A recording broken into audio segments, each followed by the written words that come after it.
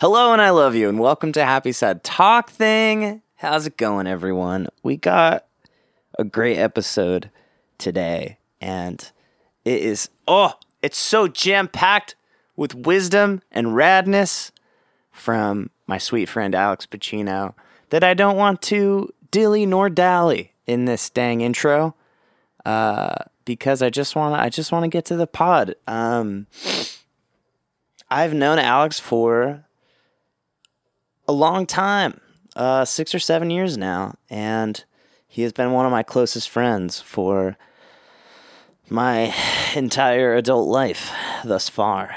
And what a gift to get to know somebody and be friends with somebody and get to collaborate with somebody who you deeply admire. And this dude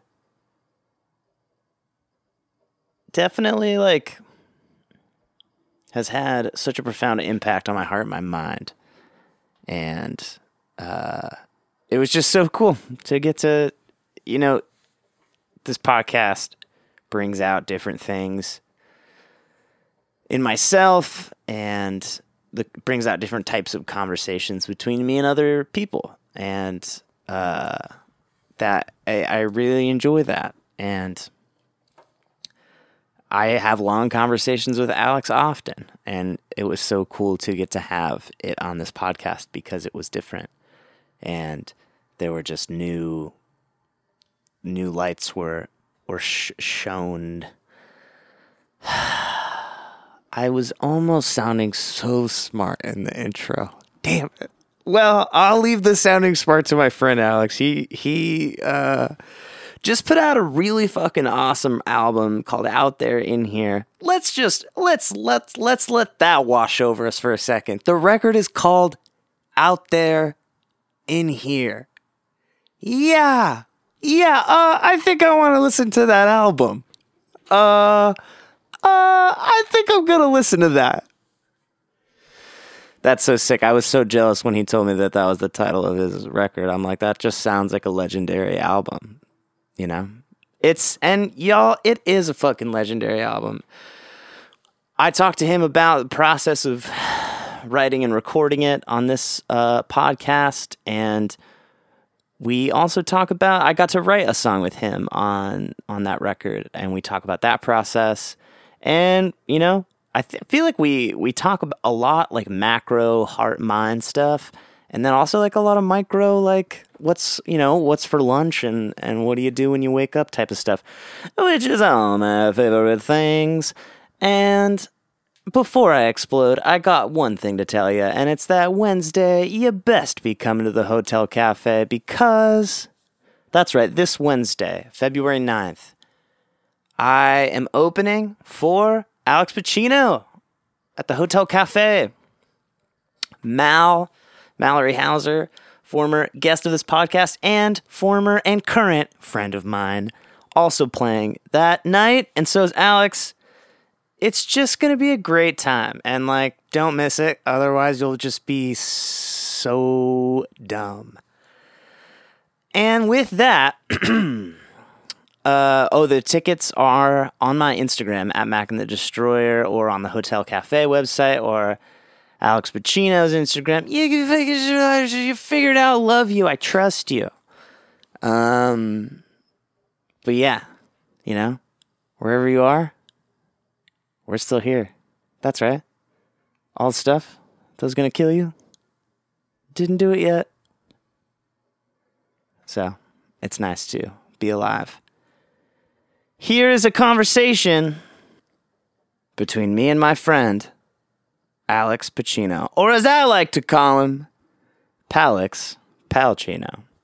Here we go.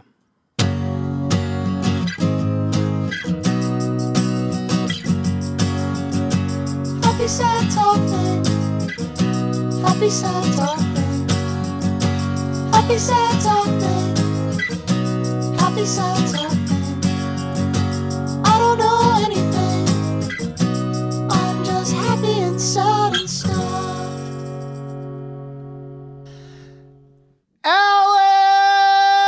Alex! I've been wondering, like, how am I going to respond to Mackin shouting my name on pod? And I think I'm just going to go opposite energy. Yeah. How are you, Mackin? Dude, I'm pretty good. Good. Yesterday we talked on the phone very quiet for a while. We did. I thought it was fun. Me too. How's your day going? My day's been good. It's been a self-care Sunday. Yeah. Meditated. Yeah. What'd that look like for you? Looked like me sitting on that couch right there. Uh-huh. Back against the back, or you butt on the edge? Back against the back. Yeah. Crisscross applesauce. Okay. Nice. Guided this time. We did a Yeah. guided. We did 15. Who's guiding you? Sam Harris is guiding me currently. Samuel. Samson. Yep. So many great guided meditations that I've done from that man. Yeah. Yeah. Dude, Thich Nhat Hanh passed away in the last few days. Yes, I which noticed saw. that, and that is sad. That is sad. To be completely honest, don't know much about them at all. Yeah.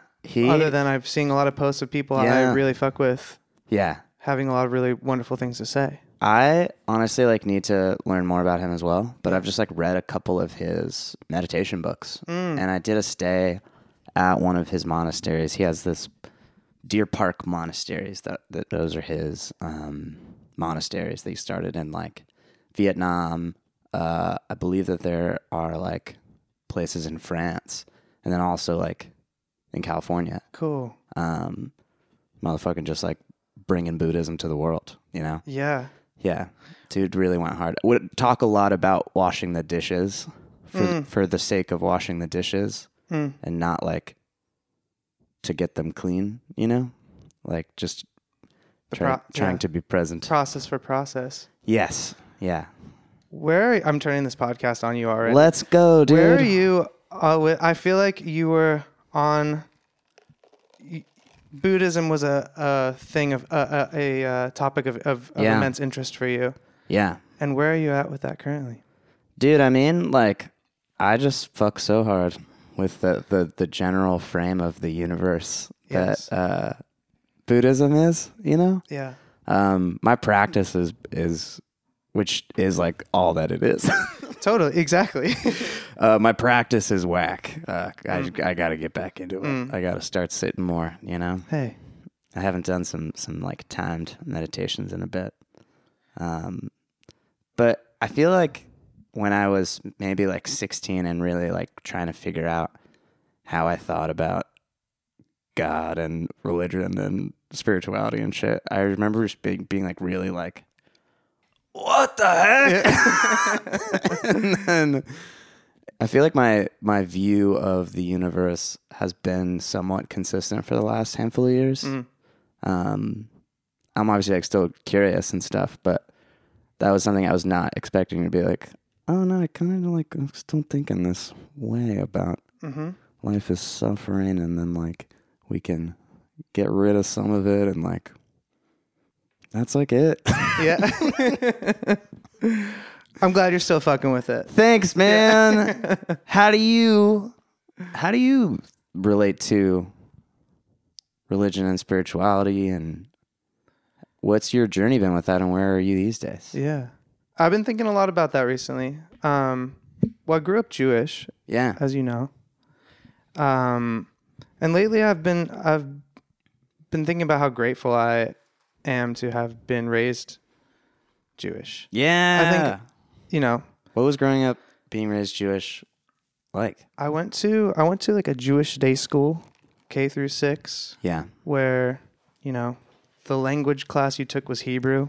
Yeah. And you went to temple every morning. Yeah. Every morning. Every morning. Whoa. How long? I think every morning. I think it was 45 minutes. Yeah.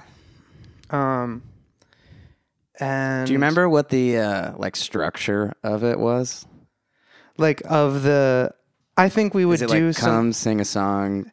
Yeah, it was very child friendly. Yeah. It was show up, do the events? kind of classic prayers. Cool.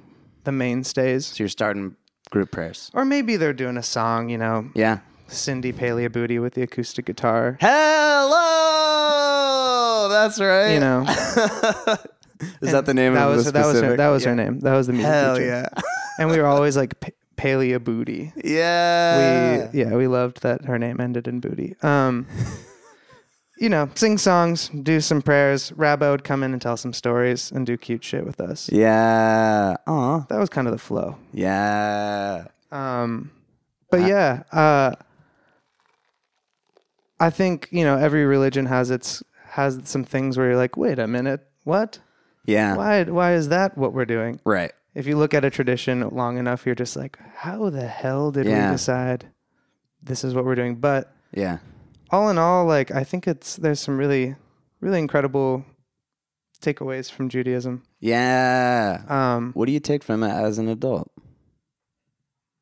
There's just like, I really like the emphasis on, hey, we don't really know what the hell happens after death, if anything happens. Yeah. But we do know we're here. Mm. And let's like try and do good. Yeah. While we're here.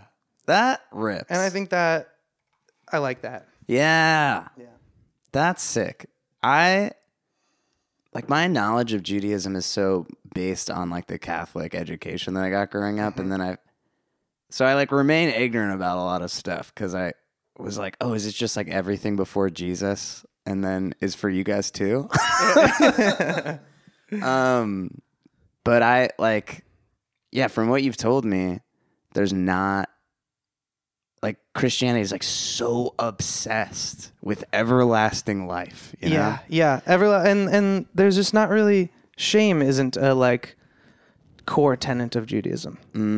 Yeah. Do you still take part in any like rituals or ceremonies? Or like how does it feel culturally? Or I feel like the answer I've been giving to a lot of people when like asked about my Judaism is I wouldn't consider myself a practicing Jew. Yeah. But I'm definitely culturally raised Jewish. Yeah. And it kind of looks like me participating in large part for the sake of my family and knowing how meaningful it is for them and that I'm there to, you know, celebrate Yom Kippur and be there for the Passover Seder. Yeah. And so it's kind of like me going along with it, but also every year that I say it to myself that I'm kind of going along with it to appease the parents or whatever. I think I get more and more out of it every year. Yeah. So I'm kind of reevaluating. I used to not call myself a practicing Jew, but I guess I do like on the day of on Yom Kippur, like the day of atonement and reflection. I do reflect and really take in like what that holiday's what you're supposed to be doing on that day. Yeah. So maybe maybe I am a practicing Jew. Yeah. That's where I'm at with it. But I'm also super interested in, you know, we've talked about it, but in Buddhism as well. And yeah, I think my spiritual quest as of late has revolved mostly around meditation. Yeah. And learning from more Eastern philosophies. I wouldn't call myself a practicing anything, but have been the most curious about Buddhist practices and the practice of meditation. Yeah. I mean, it's just like, I just remember as like a depressed in my head teenager being introduced to meditation, and I was just like, damn, this rocks. And it just like helps immediately, you know? It's just wild to think about the tools that we have in our bodies. Yeah. That we just have overlooked for so long as a Western society. Like, you can literally just sit there and turn off or you know, turn off exterior stimulation. And like, we've mapped it out scientifically what it does for your brain. It's just amazing in so many ways. Yeah. Yeah, man. And there's so dang billions of kinds, and I still feel like such a noob in so many ways. But it is funny hearing like people, I feel like the most common thing I hear people say when they say like why they don't meditate is that they're like, oh, I'm too all over the place. Right. I can't do it. Right. And it's like saying like, oh, I'm too weak to go to the gym. It's like, hey, that's what it's for. Totally. And I think maybe there's this misconception about meditation that you're not doing it unless you truly have no thoughts. And that's like even the highest, most prestigious monks are having thoughts and noting them while they're meditating. It's like not the goal. per se. Yeah. And I think people judge themselves for noticing that they're all over the place when meditating for the first time. Right. Yeah. But more experienced meditators will go like, oh yeah, of course I'm all over the place. Yeah. And I'm just kind of noting that. Yeah. Yeah. That's what it's all about, man. I feel like I've talked to you about like 12-step shit, right? Yes. And like Al-Anon and stuff. What if I was like, no, you haven't? Dude, what? That would be fascinating if we just have to like navigate, like all of a sudden you just start denying All these parts of our hour-long friendship. conversations we've had about like really heartfelt conversations that have I don't know what the fuck you're alluded talking about. to 12-step.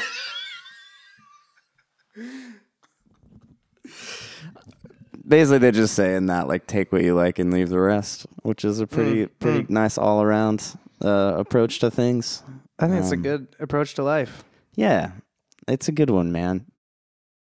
Dude, my guy, we have been friends for a long time. We really have. We've like been through it in the best way, I think. It rocks. It rocks. We've had times together. We've had times together, man. And I like thinking about all the time that has passed. Like, we became friends 2 presidents ago. How weird is that? Damn. Isn't that wild? That is wild. And just like all the shit that has gone down, like I really just feel like Trump presidency and pandemic really revealed a lot of core values of people. Mm-hmm. And it was like really shocking and you know, eye-opening for me and stuff. And like my faith was shaken in a lot of shit, you know? And I feel like that's true for a lot of people. And just that anxiety of like, wait, I really thought we were on the same page about this. And it turns out that we're not. And yikes. And so all of that to say, just like, I feel like you've been one of the most consistent, I feel on the same page with you and have for a really long time in a world where a lot of things are changing and going on, and me being like, I feel the exact same way, man. And so I appreciate that, man. I appreciate that too. And I think it's a beautiful thing of like, you know, as we become older and older as adults, like I've learned at least, you know, friendships are like we're constantly evolving and changing, and it's very easy for people's lives to, you know, come in and out of one another's life. And, you know, I have friends who for no reason are no beef, but it's just like we've fallen out of touch. We're different people. It doesn't really make sense. But I feel like you and I have consistently like just been in like just naturally in each other's orbit in a super like just natural way. Yeah. And it feels really good. Yeah. It feels great, man. Yeah. I was listening to, we did an episode of this podcast in the early days of this podcast. It was episode 10. Yes, we did. And also, I don't know if you know this, but like you were one of the big, like when I wanted to start doing this podcast, I was like, I don't know if I should do it. And you were very encouraging and supportive. Cool. At that time. And it was very possible I wouldn't have done this without your support and encouragement, as well as many other things. I'm going to, you know, this guy, you've had a big impact on my life, and it does end today. So yeah. This is the end of our friendship. Yeah. This is a good way to call it, honestly. Yeah. Just, we're going to do a handshake at the end and never talk again. Yep. But that conversation's not around anymore. Eat shit, everyone that wants to listen to it. It's gone. In, what was that, 2016? Dude, it was early 2016. I was so hard on myself and was just like, I can't hear my voice back, and I can't believe what I sound like when I try to sound smart. And completely understandable. I mean, like, I deleted a bunch of Instagram posts earlier this year. Sure. You know? Yeah. So, but it was online for a bit, and then you reached out a couple years after, and you were like, "Hey, man, I don't know if I want this on the internet right now." Yeah. Which totally get and respect. I think it was just that, and it's like I kindly look back and smile at that. But I remember being like in a like somewhat depressed place, and I remember, you know, I feel like I don't put that much of myself. Right. My like naked self and thoughts out into the world so often. So I used to put such a weight on if I am going on pod, if I'm doing one, I'm like, it has to be everything, like the most like distilled what I want us in it, which is, I think, it was kind of a sophomoric way of thinking, but that was where I was at the time. Right. Yeah. That was my experience listening back to it today. It was honestly brutal in terms of me listening to myself. I was brutal. Yeah. And I hope that in 5 years when we listen back to this, like we're like, God, this is brutal. Right. Yes. Exactly. Yeah. Yeah. And I think that age, like, it was also the first time that I had interacted with like an episode of this podcast where I was younger than the person at the time of recording it. Yeah. And now I'm older. Yes. So I believe you were like 23 at the time that we did it. And I was like 20, 21. Yeah. And also just thinking about, that was also 2 presidents ago. Mm-hmm. And it just like, so that's what I'm reflecting on today is just like, damn, I've known this guy for so long and we have changed a lot and we have grown a lot. We and really have. Like, you have just like supported and like been the inspiration for so much of that in my life and times. And likewise. And like the first record I ever produced was your record. We've made records together. We got records. We got a discography, baby. We really do. Yeah, I was thinking about that. Like, it's funny because listening to the podcast that we did together that doesn't exist, so no one else can know what I'm talking about. But send it to me because I'm fascinated. Dude, it is fascinating. Yeah. It was hard for me to listen to myself, and I won't get too much into like. But it's also like you were saying, it's like that's the best I could do at the time with the tools that I had. Exactly. And it's also the first time, like being like early 20s, it's the first time I feel like you've done like spring cleaning on your personality, where it's like you had high school and then like you get to college and you're like, okay, let me kind of just, for the first time, I'm going to try some stuff on and donate some of these other personality traits. Yeah. You're kind of like at version 1.0 of an adult. Yes. Like there's all of those, like there's so many bugs and mouth, like, but you are an adult now. And like you should have like a roughly formed personality and sense of self. Yeah. But it's rough. It's rough. And it's also like, I don't know, in ways I feel like I'm a lot more open-minded now than I was then. Yeah. But I also, I don't know, I was just like different. And I was simultaneously like closed off and like had, like was thinking dumb shit, and was also like at that time I remember being like so afraid to also really say what I thought. Not in like say like be mean. Yeah. Just like afraid to really take a stance on anything. Totally. Or just being like, I don't really know. Yeah. And so it's just Well, I'm curious, when you think back to like 23-year-old version of yourself versus now, what do you feel like is different now in your life?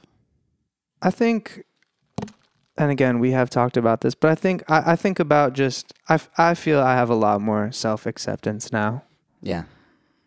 Just having that like adult track record of the last 5-6 years to look back on, where you're like, oh yeah, I've been in this feeling before. I've been in this mental state before. This isn't the first time.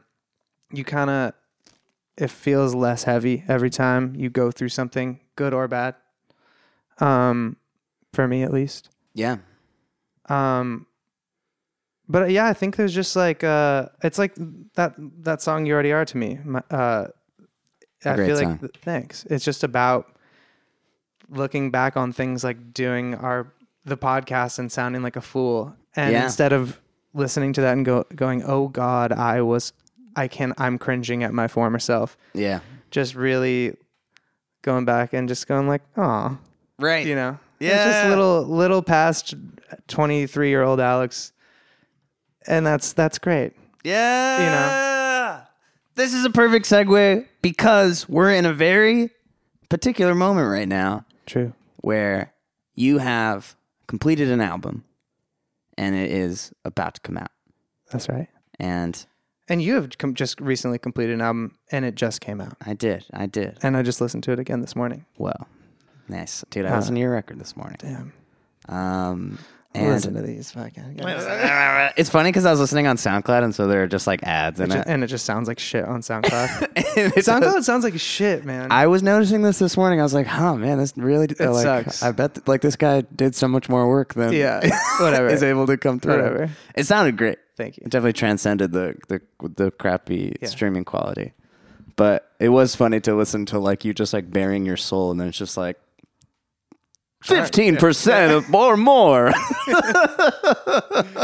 Yeah, because I wasn't expecting that. that's how the artist intended. But Alex, if I can get a goddamn word in, Yeah. Go. I am curious how you're feeling about this record right now. You know, pre-release, Right. but post-production. Yes. And you've shared it with people in your life, but also this is the last week that it's a private thing. This is true. I'm feeling really good about it. Yeah. I finished making it fully. Like I think masters were done sitting on the desktop in like July, August. Yeah. And I made it in a relative, like in the span of a year, basically, Yeah. start to finish, more or less, writing the songs, record them, and mix and master. Yeah. So we're talking like June, July 2020 to June, July 2021. But it does, and so I made it in a relatively quick, like to me that's quick. Yeah. But I now do it like it feels like a long time ago now that process went down. Right. And so I do feel like for the first time some solid distance from it. Right. In terms of like the person who wrote those songs and was just deep in the weeds of them. Yeah. And I think on one of the songs you're like 27 is approaching. Yeah, exactly. Yeah, and it's I'm literally 28 and a half now. Yeah. But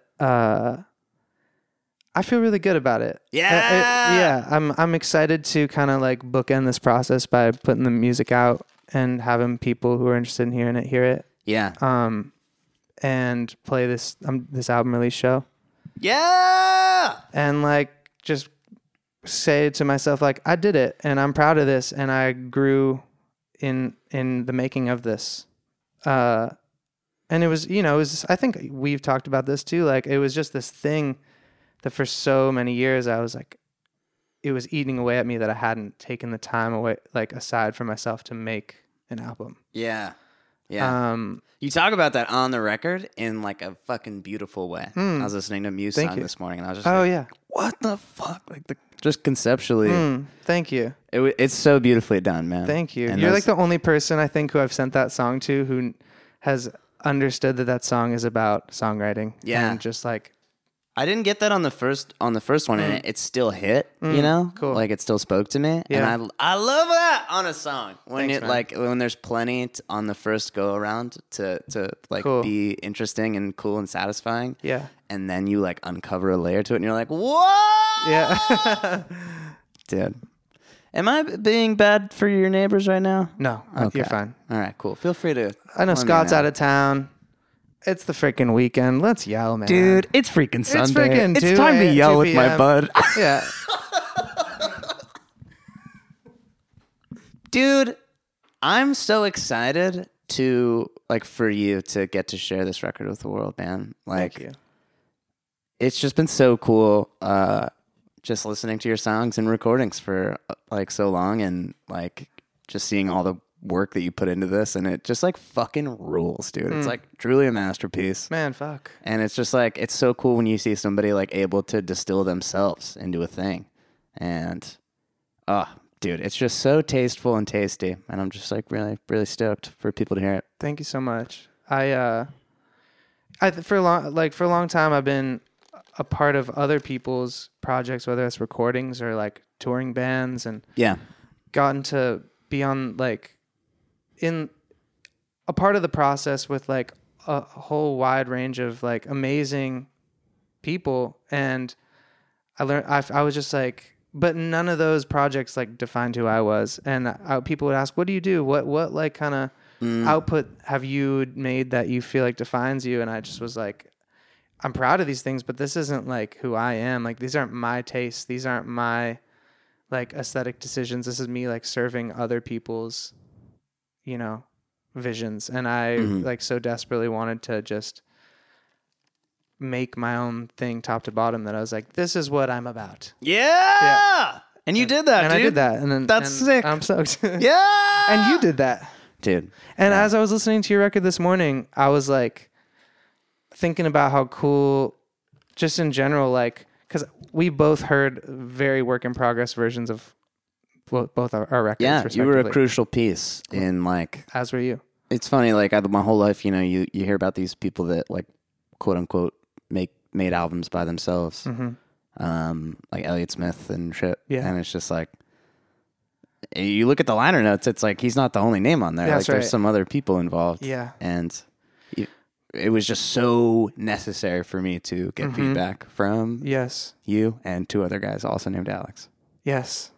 But what I was thinking about is just like, I remember you sending me the like demos and work in progress things and like always being like, wow, this is sick, but also really being like, oh, like this part's lacking this, but like, and like, oh, I like, even though I'm used to the creative process and being able to hear past a demo, it's still just like, this isn't the most distilled, like version and like complete packaged, like version of what this idea is yet. Yeah. And it was just so nice having heard those versions of your songs for years to just like, even me, just to hear the masters and be like, this is Mackin. Like, this is it. Here, there it is. Like, there's no... Thanks, man. Yeah, just no caveats. No, it's just like, it's done and it's just so you. And it's like, it's a beautiful thing. Thanks, dog. Yeah. Man.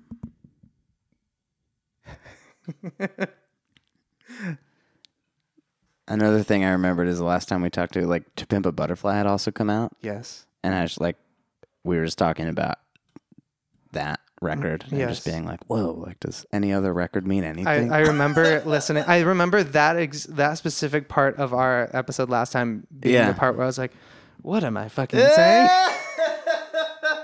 Trust me, I had a lot of, I feel like my thoughts and opinions about a lot of things have like grown and changed as a result of just like reading books and listening to other people talk. But I'm curious, like, what records for you growing up and currently, like, what albums for you made you want to make albums? Yeah. I mean, growing up, John Mayer was the guy who made me just excited about music, and I picked up a guitar because I wanted to learn his songs, and I was just so inspired by what he was doing at the time. Yeah.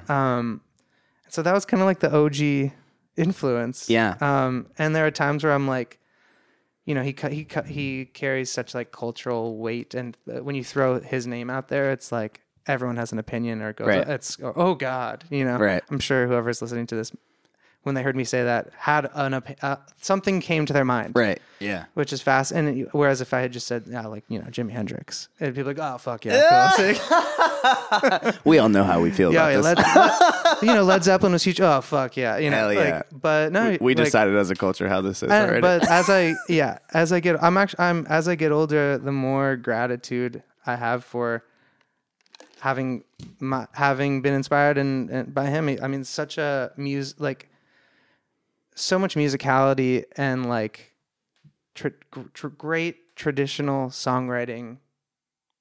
He's just fantastic, I think. Yeah. Like, it was such a great baseline to learn music from. Yeah. So that was kind of like, you know, middle school, high school me. Yeah. But then the Beatles happened to my brain, and that was great. Yeah. The Beatles and Bob Dylan kind of simultaneously, and Frank Ocean's records have always, I think in terms of like active non-legacy artists, his like output on a record standpoint is just like, those are probably the most inspiring pieces of work to me. Yeah. And have gotten me the most excited about record making. Yeah. And like telling stories. Yeah. Excuse me. Do you remember when you first heard his first record? Yeah, it was summer 2012. And I'm trying to remember what it was about it that just like, I don't think I recognized at the time, like lyrically, how genius what was going on was, but I don't know. There's just these things that we can, I think, discern when something is great, even if we can't like pinpoint why. Yeah. When you just there, I feel like attention, you can just tell when there's been an attention to detail, even if you don't know what all the details are and you can't decipher what they mean yet. Right. When you listen to something or see a great piece of art or see a great movie where you're like, what's happening here is over my head upon the first view or first listen, but like I can tell this is like so. Yeah. This is a complete work. Right. And I feel like that was my kind of just first impression, and just aesthetically, sonically, I was so pleased and moved by it. Yeah. And then, it just never kind of got stale for me. I just kept uncovering the layers of that Channel Orange and like, been like, holy shit, these stories he's telling are fucking fascinating. And people, I don't think people are realizing what he's talking about in all these songs. Like, and it was just this kind of gift that kept on giving. Yeah. So those are, Yeah. When did you start recording shit? In like early high school. Yeah. Garage band. Yeah. I remember getting, MIDI controller. Dude, let's talk about it. Laptop? Open laptop, GarageBand. GarageBand, MIDI controller. Yeah. Sennheiser microphone, like SM58 basically type thing. Yeah. And so your audio interface right away? I think I got a mic and was like, how do I plug this in? Yeah, how do I get this in there? Oh, fuck. I got to go back. It's so confusing and overwhelming at first. I got to go back to Sherman Oaks Guitar Center. That's right. And it was, I mean, we really lucked out. I think GarageBand is such a massive, had such a massive influence on musicians that grew up when we did. Unreal. Like accessible, educational. I think about this a lot. Yeah. GarageBand and just iTunes / like digital. I remember like my guitar teacher growing up would come over. This is pre-iTunes. Yeah. Would come over. Pre-iTunes. Yeah, pre-iTunes. And we would sit. I would be like, I want to learn every Green Day song on this American Idiot CD. Yeah. And was Green Day big for you? Green Day was huge for me. Yeah. It took me, I remember taking over 2 months to download their entire discography one song at a time on LimeWire. Hell yeah. But anyway, what I remember sitting in front of my like Sharper Image boombox with my guitar teacher with the CD and like trying to plunk out certain parts by ear and like having to freaking rewind the CD to the timestamp every time. Whereas like musicians, post iTunes, you can literally just keep the cursor on the moment and click back until you. And it's just little things like that. Imagine doing that on vinyl and just being like, I'm going to learn this bass line. Or like, blue, like for me, blues, and for a lot of guitar players, blues is kind of like the building block of learning kind of modern rock guitar. Mm-hmm. And like, you couldn't, like, you had to just play to records. Right. But, like, if you wanted to like solo a la BB King, like, you have to like play a BB King record and like just try and pretend like you can't hear him soloing. Right. And it's just you and the, like, right. You got to solo over that. Yeah. And it's just like, we had it good. Unreal. You could queue up a little 12-bar thing on GarageBand and... Yeah. Unbelievable. Yeah. But... What were do you remember like what those early recordings were like? They did not sound good. Yeah. It was me trying to make little covers of songs. Yeah. It was me with, my high school friends making little rap songs. That's right. Of course. Hell yeah. And just kind of learning what Phantom Power was. Like, being like, holy shit, I understand what Phantom Power is now. Yeah. Very funny name. Yeah, it's hilarious. Ghost. Honestly, sick though. Like if you got to name something, like name it something epic. Yeah. This isn't the electricity button. This is Phantom Power. Yeah. But yeah, that's when recording music started for me. Yeah. How about you? Dude, I mean, I feel like I really didn't get into it until college. But when I look back, there was lots of like I remember like sitting on my childhood bed at age like 11 or something, and I like didn't understand that when you like recorded the loops, there were like all the like Apple loops, you know? Yep. And I would drag like a guitar loop in, and then I would like hit record, thinking like the audio file was already there in the loop, but I thought I had to like let it become alive or something.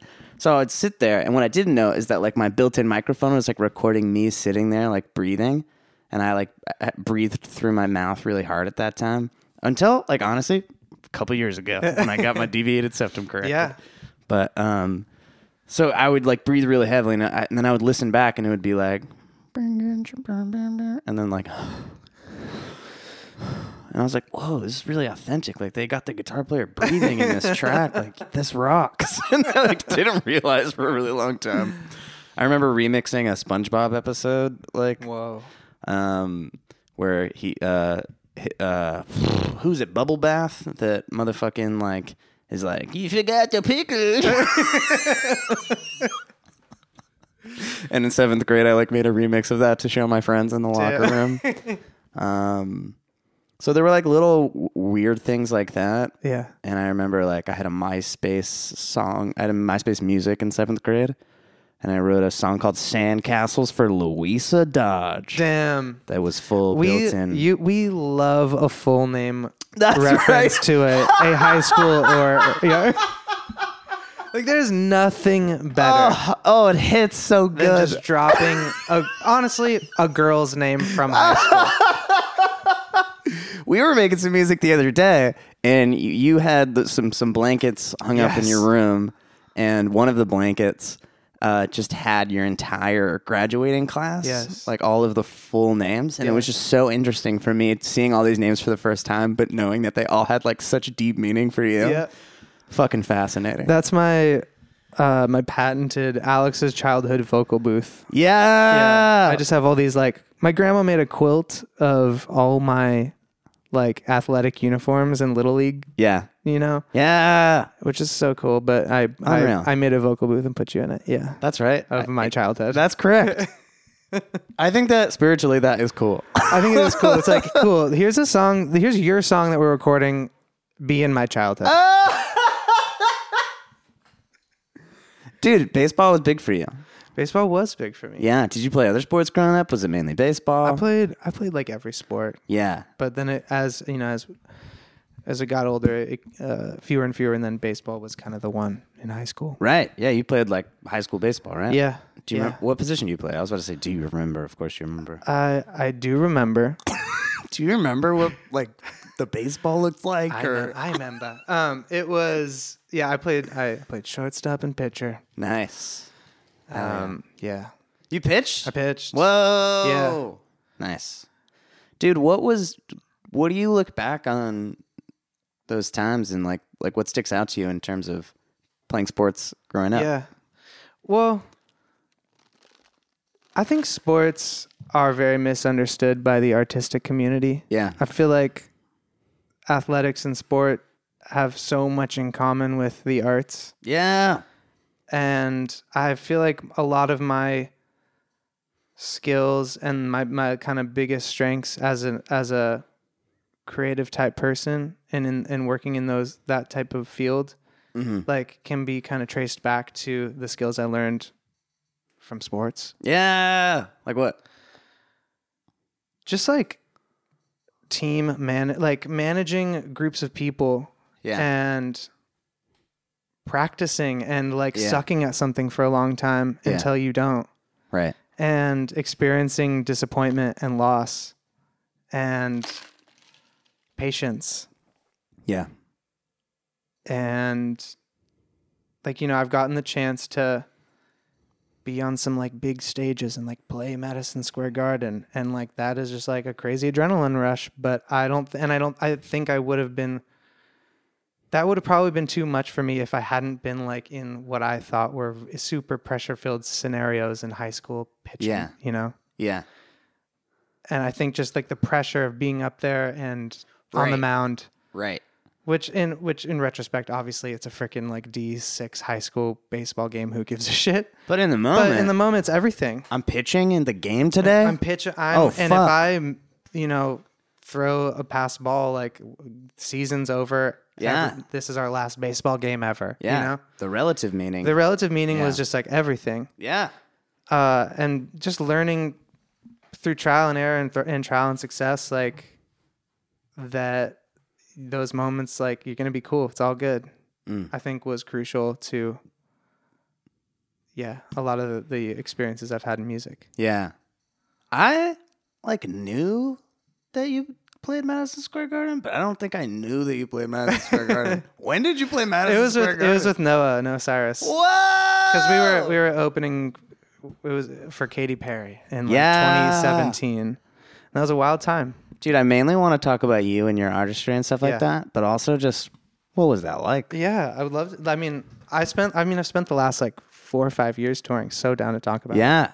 Yeah, what's been that chapter portion of your life? It's been mostly amazing. Touring as a guitar player. Yeah. Yeah. I mean, for the listener at home, I started like touring as a guitarist for pop singers in like 2017. Yeah. Ish. Yeah. Is that something you always knew you wanted to do? It's always something I knew I wanted to do. Yeah. Like, it was definitely a bucket list thing. Yeah.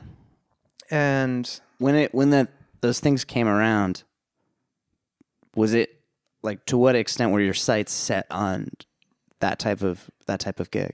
I think at that time I was like pretty laser focused on trying to make stuff like that happen because I was like pretty fresh out of college and I was just like, how the hell am I going to make money doing music? Yeah. Like how, and that it was something I'd always wanted to do. And I also felt like if I'm going to do this, I should like, you do this when you're young. I'm not going to like take this up for the first time in my late 30s. Mm-hmm. And it seemed like, oh, this is within my grasp. I know people who are doing this, and I'm, I think I'm as talented or almost as talented as the people finding success doing it. Mm-hmm.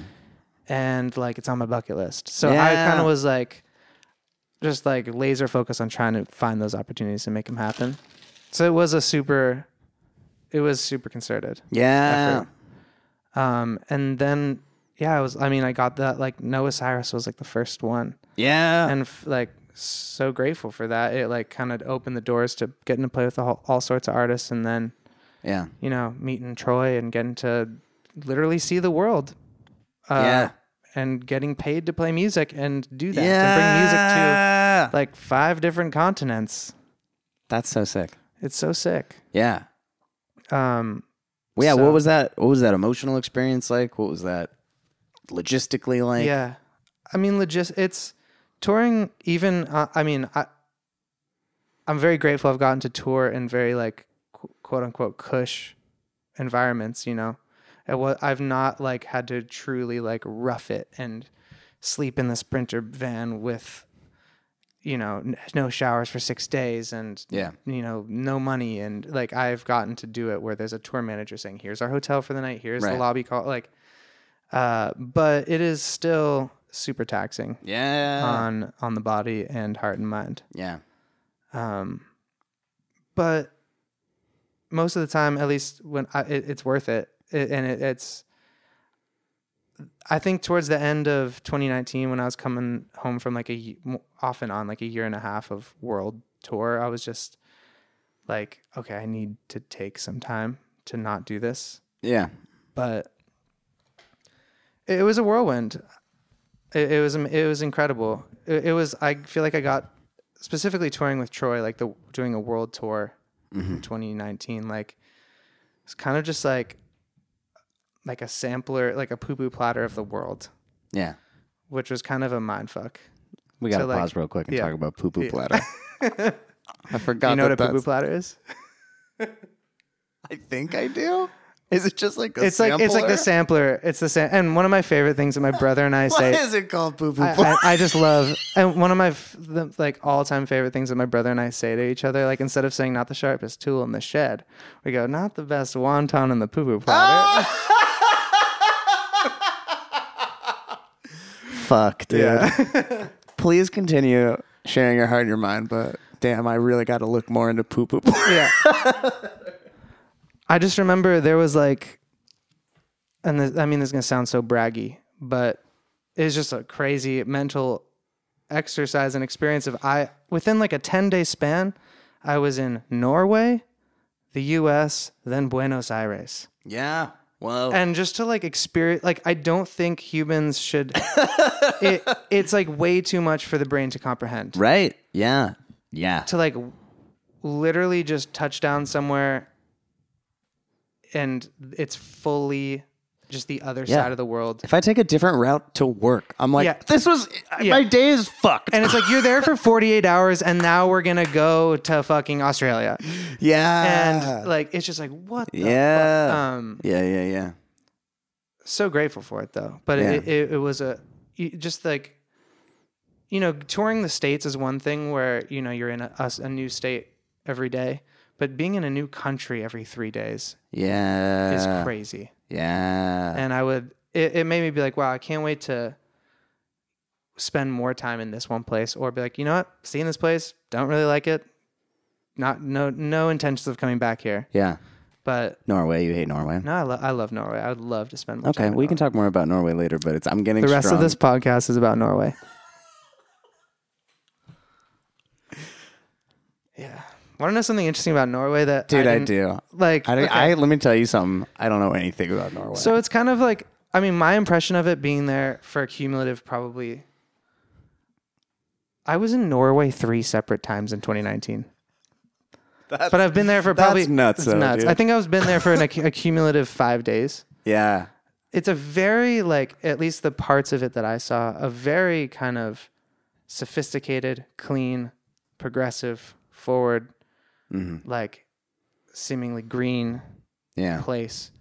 And then I was like, what's their like biggest export? Like how? And then it's just oil. And I was like, God damn it. It's like, oh, the reason this place like has like just, they're crushing it is like, oh, they just like got a ton of oil and they're selling, and they're yeah. It's like, damn, Norway was almost perfect. That's all I got to say about Norway. Dude, one day I'll go to Norway. Yeah. Highly recommend. I want to know more about, like, what art are you fucking with these days? I've been, the last kind of like big tip I've been on is Bruce Springsteen tip. Yeah.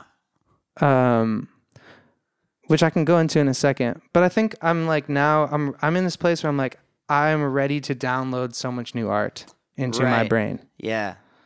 'Cause making this record, I remember thinking to myself like, and it was like peak COVID when I was writing this record. Yeah. And I was like, this is my first and only real like artistic statement as an artist myself. Like, I want to make sure I'm pulling from like my most core influences, as opposed to just like hearing the latest and sickest like, you know, James Blake release and being like, I gotta get a synth sound like that because that's so fresh, right? And just being like, there'll be a time and place for that, and being inspired by like current modern trends, but I just want to pull from like my bread and butter influences. But now that I did that, I'm ready to download a ton of new stuff to my hard drive. But and I think the first Bruce Springsteen has kind of been the first like new influence. Right. Yeah. Dude, I want to hear more about the process of making your album. Let's do it. Let's take me from the start of the first song to right now. Like, when did the songs come? When did the recordings come? I'd written Muse song. Yeah. That was the only one that was like that was like a, like 2/3 of the song was already done before like pandemic hit. And I had that lying around. But after that, it was like. And that's a song you wrote like. I wrote. While touring? Yeah, like end of 2019. Yeah. And I basically. Like right around the pandemic time. So the pandemic hit. Girlfriend I was seeing for over 2 years, and I had broken up. And my dad also had a like kidney transplant. Yeah. And so there were just these big kind of heavy things happen. And, you know, the pandemic happened to all of us, but it was heavy for us all, especially in those like beginning weeks and months where we truly were just had no idea what was going to happen. I forget all the time. Then I'm like, remember how nuts that was? When we were just like wiping down all the groceries. Yeah. I remember I was listening. One of my like little things I've been doing is going back to old like New York Times daily podcasts of like April 2020. Whoa, fascinating. And I remember them doing like an episode on like single people living alone and they were like, I'll never have sex again. Like, I don't think I'll ever hug anyone ever. And it was just like crazy where public consciousness was at. Yeah. We had no frame of reference and we had no idea what the future held. No. And I feel like the full impact of it, we won't even know on ourselves. I mean, the ripple effects of this are just mind-blowing. Yeah, and it's still happening, but it's so wild to remember the different chapters of this. It's to go back to the like start making the record, like those kind of were three forces shaking the snow globe of my life. Right. This is the emotional context at the beginning. And then we found ourselves in this like lockdown period where, I mean, from like April till July 2020, it was really like, if someone was like, what'd you do this week? And you're like, I kind of tried making bread. Yeah. They were like, oh, amazing. And so it was this beautiful time where I really truly felt no FOMO. I didn't feel like there was any pressure if I have to be doing something with my days in my life. And you were living here by yourself. I was living here, and I had just kind of moved in here. Yeah. And it was the first time I had all my equipment set up and ready to go. Right. And didn't have like roommates like that I felt were hearing what I was doing. Yeah. Kind of nice timing where like, because you had spent a large period of time setting, like just making your home nice. Exactly. And I'd spent the last like year and a half, but really like 4 years, just like kind of constantly touring. And I remember I don't think there was a time where I was in LA for more than 5 weeks at a time. Yeah. Before like 2020 since like 2018. Yeah. You were in Norway. Yeah. I was craving just like being in one place for an extended period of time and like making stuff. Yeah. And obviously all the caveats about how horrible the pandemic was and has been for the world, but it was, if I had to have picked a time for it to happen, it was kind of like stars aligning for me. Right. And I just remember like genuinely feeling inspired and having so much I wanted to get off my chest. Right. And just like catching myself up to speed on my own life through song. Yeah. Whoa. And catching myself up on my own life, through song. Yeah. Damn. That's cool. Thanks. And so I spent kind of this 6 month, like April till what? October? Is that 6? I spent like 6-7 months just writing songs and purposely like making shit demos. Yeah. And what does that like process look like for you? Are you sitting at your desk with a DAW open, recording little ideas, and are you pen and paper? It's this process was like, it was DAW is open. Yeah. And there's usually guitar on the lap. Yeah. And I remember like allowing myself, I've always wanted to be one of those writers who like writes lyrics first, but it's just not me. And it comes, hearing just little fragments of music and progressions is what gets me kind of like the jump rope going, that I'm like, how do I hop into this like double jump rope, Yeah. And that kind of works for me. But I remember like making a concerted effort to be like, once the demo starts sounding decent, like no more fleshing out any music things. Like I purposely gave myself like 4 drum samples to like a kick, a snare, a hat, and a crash for like all the demos. Word. So like just enough scaffolding. Because I've spent so many, like, I've made the mistake and knowingly did this in the past, but just would like, out of fear of finding out that I'm not the great songwriter that I was and I can't write a worthy verse too, I would just kind of like, oh, well, maybe I'll make this little like cool sound. And then inspiration would then leave and I never wrote verse 2. And then I would be finished with like a really good sounding incomplete song. And so I was just like, the focus is on like writing frickin' songs, like Yeah. lyrics and melody and Yeah. form and chords. And like I'll like let myself have a DAW so I can like loop shit. Yeah. So I don't have to like play it with my fingers while I'm like coming up with lyrics. Yeah.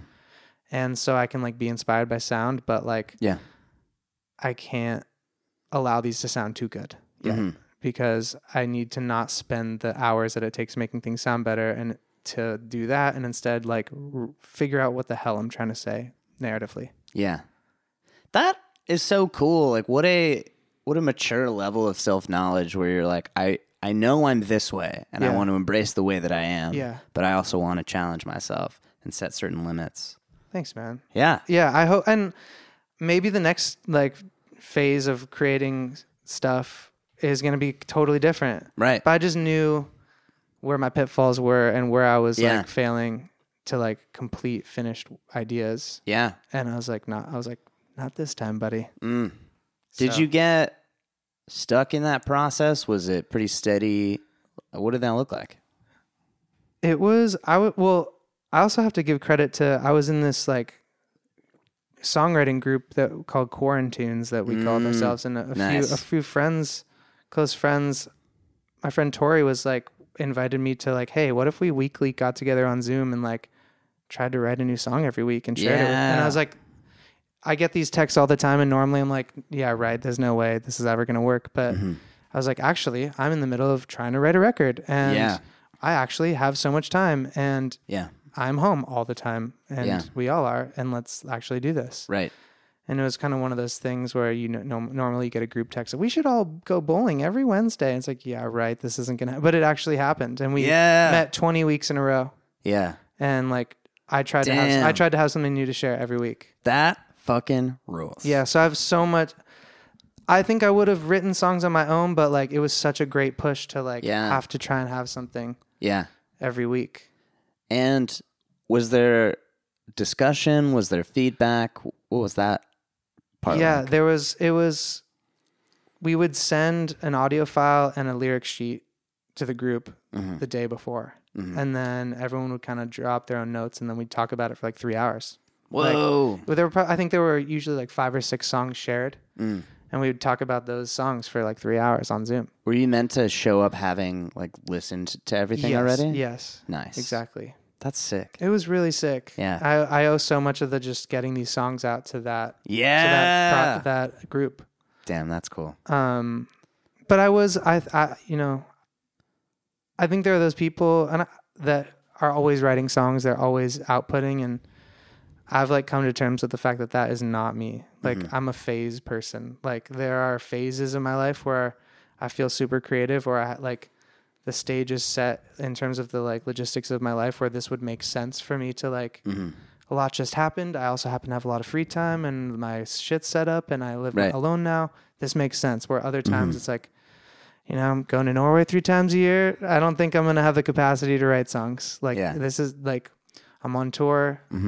There's no way like logistically for my brain writing songs on a consistent basis is going to happen. Yeah. Again, rad self-knowledge. Yeah. And so I forgot what the question was, but I'm just curious about the process of making this record. Yeah, so that's how the songwriting went down. Yeah. And then I was sending these songs to you a lot. Yeah. And you were giving me such great feedback. And we wrote a song on that record together. Dude, I forgot that we did right? that. And then you sent me the finished thing and I was like, oh yeah. Dude, what an honor, straight up. I wouldn't have, co-writing is a really tough thing, but I feel like our friendship and like the relationship we have, I was like, actually, co-writing makes sense in this capacity. Yeah. I feel Mackin knows what I'm talking about. We have a rapport. This isn't going to feel just like a pop, plug and chug, meet a stranger, try and write a hit song. It was like, I had a concept and we talked for hours about the concept, just like outside as friends. And like, it made sense. And I'm so stoked you got to one of my favorite. Be the only co-writers on the record. The only. Sorry. Yeah. Yeah. Well, of course. Yeah. Big guy upstairs. Big guy upstairs. Who's getting 50% on every song. That's right. I really want to say God is male, but But then we have to explain God is male. We should. Or do we just say God is male?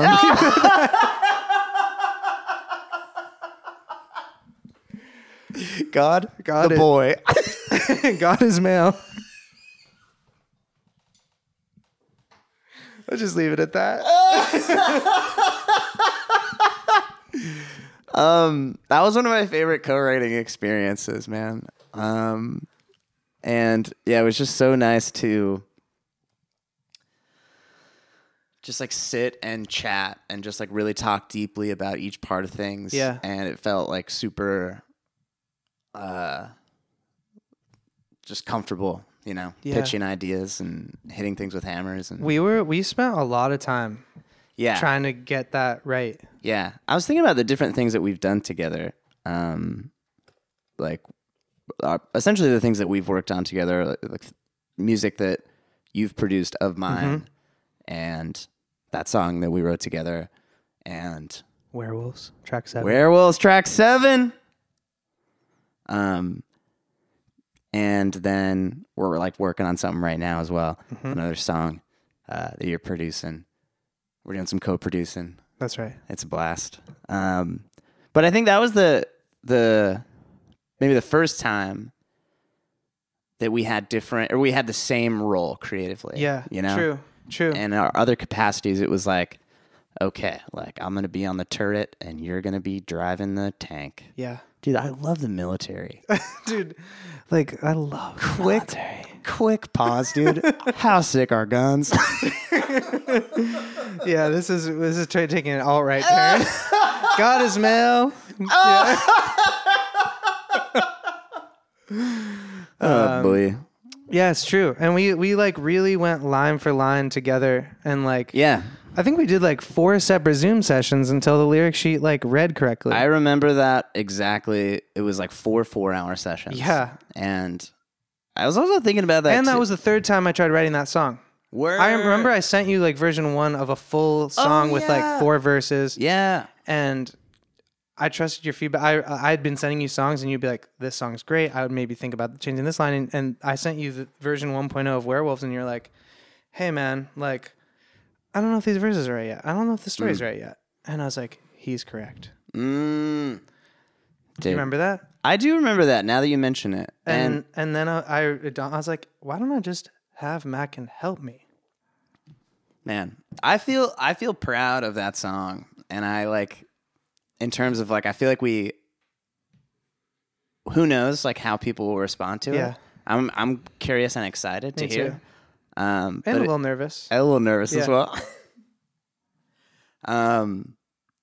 But in terms of like talking about what we wanted the song to be, and you coming to me with the original vision of the song, and Yes. like, and then just like putting in like slow, steady progress to realize that, Yes. and just like, I think we did a good We job. saw it through. Yeah. Yeah.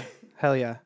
And that's, I mean, that's a good feeling. you Yeah. know? When you're And- like, I was just gonna try to do it, and then I do feel, and like, I hope this doesn't come across as just like continually patting myself on the back or anything, but just no, like, man, I'm curious. I feel as like well. that process of like that example of us writing that song together was like what I got to take to every like aspect of making this record. Like, and I feel like so much of it I owe to there being a pandemic. Like, Yeah.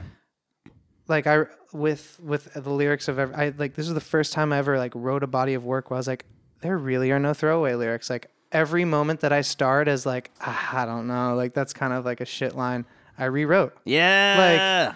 Every and then when I like producing the album with Dan Fox, the legend. Yeah. Like no one had shit going on for like 8 months. Cause also like if you had shit going on outside in the world, like, yo, what? Yeah. Like, Everything was that's canceled. sketch. Right. And so like Right. there was no like, I got a gig. I'm going to be out for the town for the next 2 weeks. Like, Right. let's pick up when I'm back. Like, I have this Right. dinner thing with my family and like, I gotta like none of that. Yeah. I'd never had that in the creative process before. Like, Yeah. oh shit. Like, there was just nothing. We would do like these long days together Yeah. and be like, what are you doing tonight? It's like, nothing, obviously. And it was just so to have, we had like, it was the only time I really felt like creatively time was on my side. Like I just got to, like you and I, there's no way we would have taken 16 hours to write Werewolves. No. Right now. Right. There's no way. As much as we love songwriting and each other and like how like righteous we are, it's like we wouldn't have been able to carve that time out. There's just no freaking way. Yeah. And Totally. like I got to do that on the production. Like Dan, I was just going over to Dan's every day. Yeah. And we were like in our own little bubble, and that was all we had to do. Man, I'm curious, at what point did you decide, because you're such a capable producer, at what point did you decide, I want to produce this with somebody else? So I just remember like I've like in the 4 or 5 years of me telling myself I'd make a record and then never doing it, I would just daydream about like how would I make it if I ever did have the songs to record. Mm-hmm. And I just like, you know, we're both so lucky that we know so many incredible musicians, and like I just know there are strengths that I don't possess that others do that I would love to like and those strengths are like in line with my tastes. Like I have a lot of tastes that I can't carry out on my own. Mm-hmm. But there are people I know who can. Yeah. What were those specific strengths that you sought after in Dan? I just like view him as a synth god.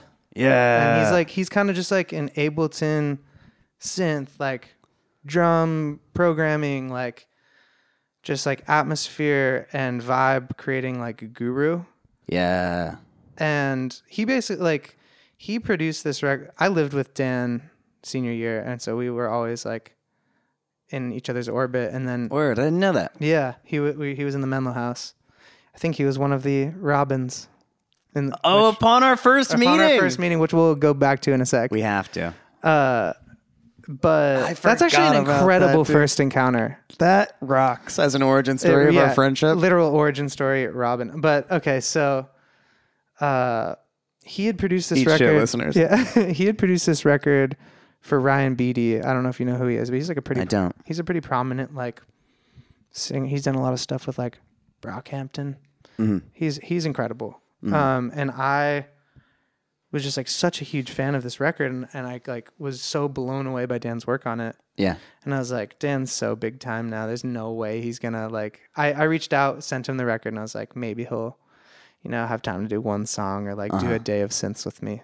Yeah. But he heard the record and he like responded so well to it, and we like had a nice little meeting, and it just felt like, oh, we're gonna do this whole record together, like this. And we started with one song, and it just like we had this synergy. I feel like where we had such opposite strengths. Like I'm such a like organized, real audio, like management, like project management, guitar, like those are my those are my kind of strengths. And he's kind of just like, so I can vibe out and just throw a bunch of synths at the wall and like open Ableton and just like fuck around and make crazy shit. Yeah. And it was like a yin and yang, just like match made in heaven.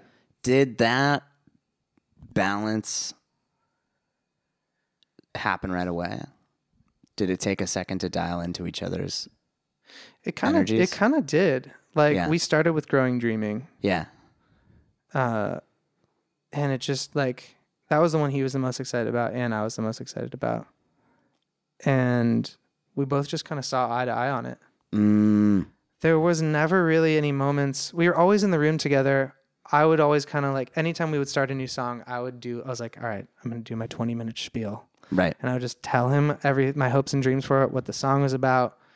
This is what I want it to sound like. Here's what I like about my demo. Here's where I think it could go. Here are the references. And so I like really, we took the time to make sure we like knew what we were going after before just getting into the weeds. Hell yeah. Yeah. Nice. Yeah. What were your days like together? Would you start it at the same time? Would you eat together? Yeah. We would start at like 10 or 11. Yeah. I would go to his place. He had a little home setup very similar to mine, but just more synths. Yeah. And cool outboard stuff.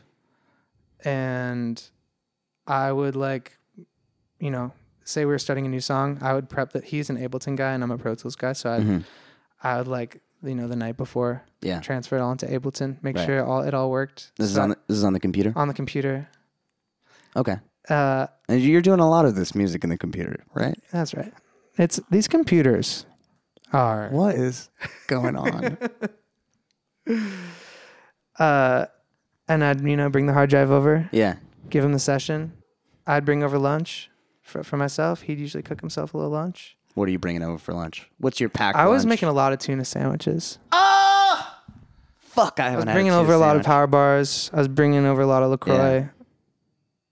I was getting occasionally we'd blitz ourselves, which would be this thing called the morning blitz down at Lassen's. You got to get blitzed. You got to get blitzed. A delicious juice. And we'd probably usually finish around 4 or 5. Mm-hmm. And we would just do that weekdays. So we like turned it into like kind of, we didn't work on the weekends. Yeah. Yeah. It was a magical time. I'm like, I look back on the writing and recording of it with like true fondness. Yeah. Yeah. Do you guys talk? We do. Nice. Yeah. We were going to try and talk. I think I'm actually going to talk to him right after this as I drive to my parents' house. Fuck yeah. For my dad's birthday. Happy birthday, Bart. Yep. Hell yeah. That rules. Man, we got a show coming up. We do. I'm excited about it. I am too. February 9th. February 9th. At the Hot Elk Cafe. El Cafe. Yep. Hotel Cafe. Yeah, I should probably maybe not. Yeah. Hotel Cafe, February 9th. Mackin sets at 7. Mal plays at 8. I'm playing at 9. That's right. I'm stoked. Dude, I'm fucking stoked, man. I'm stoked to see you play. It's been a minute. The thing that was also the parallels between our conversations now and our conversation that we had on the last episode of this podcast is that we were also preparing to play a show together. True. At the Warehouse in Marina Del Rey. Yeah, dude. Wow. A lot of weird little spooky quinky dinks. Weird. Listen, man, I've never said coinky dinks ever. I do. Put a mic up and these things happen. Dude. Yeah, man. How is that process? When's the last time you played a show? Like Alex Probably that show. Yeah. I mean, I played a lot. I played literally probably 600 shows. Yeah. That weren't mine between then and now. Right. But this is I'm basically my like plan and vibe with this show is like, I'm going super hard on this one show. And I don't think I have the means or desire to like keep playing shows in the LA area full band. Like I just don't think it's sustainable, and I don't think people give enough of a shit at the moment. Obviously, if that changed, I'd love to play more music live. Yeah. But to do things the way I want to do them, I'm just like, let's do one awesome show. Let me get like the best band ever together. Yeah. Let me just put a lot into one show. Yeah. And tell people about it. And that'll kind of bookend this whole like album process for me. Fuck yeah. And I'm stoked that you're opening. I'm excited to see the show. So that's the vibe. We haven't rehearsed yet, but it's a crazy band. Yeah. Karina and Adam from the Troy band. Yeah. Brian. And songs that have not existed in that context yet that you kind of have to translate. Correct. Yeah. It'll be interesting. I have no idea how. I do have an idea of how. I have a very good idea of how it'll go, but I haven't heard it yet. So yeah, that's so interesting. Yeah, like learning your own music. I have had to do that because I did not write these songs just with a guitar in hand and that's it. Right. Yeah. There's only a handful of these that are like singer-songwriter playable in that type of form. Yeah. So it'll be cool. I'm stoked. That's exciting. Yeah. I'm curious. Such a curious man. Dude, I'm actually looking at all kinds of stuff. Yeah, dude. Sometimes I'll go on Google and just type all kinds of stuff in there. I just picture you always on Wikipedia. Oh my gosh, what? Donating to Wikipedia, not just when they're asking for money, but even on the off season for them. I think Wikipedia is my bank. So I'm like, dude, I'm putting so much money in the bank right now. What do you feel like you learned from making your record? Is there anything that you would do differently now or looking back, takeaways process-wise? I'll start with like the least profound. Least profound is I have zero intention of making a record in Ableton ever again. Ableton is sick. Ableton is a digital audio workstation for those non-musician folk where you can record and manipulate music to make records. And AKA a DAW. We said DAW before. A DAW, exactly. Didn't define it. My bad. Pro Tools is the one that I mostly use. Ableton is sick for like cooking up fresh ideas, but if you're trying to make a finished finished record, it's not the place to take an idea that's at 50% baked to 100. I would do that in Pro Tools. It's kind of a nightmare to do that in Ableton. The first 50% is awesome in Ableton. Yeah.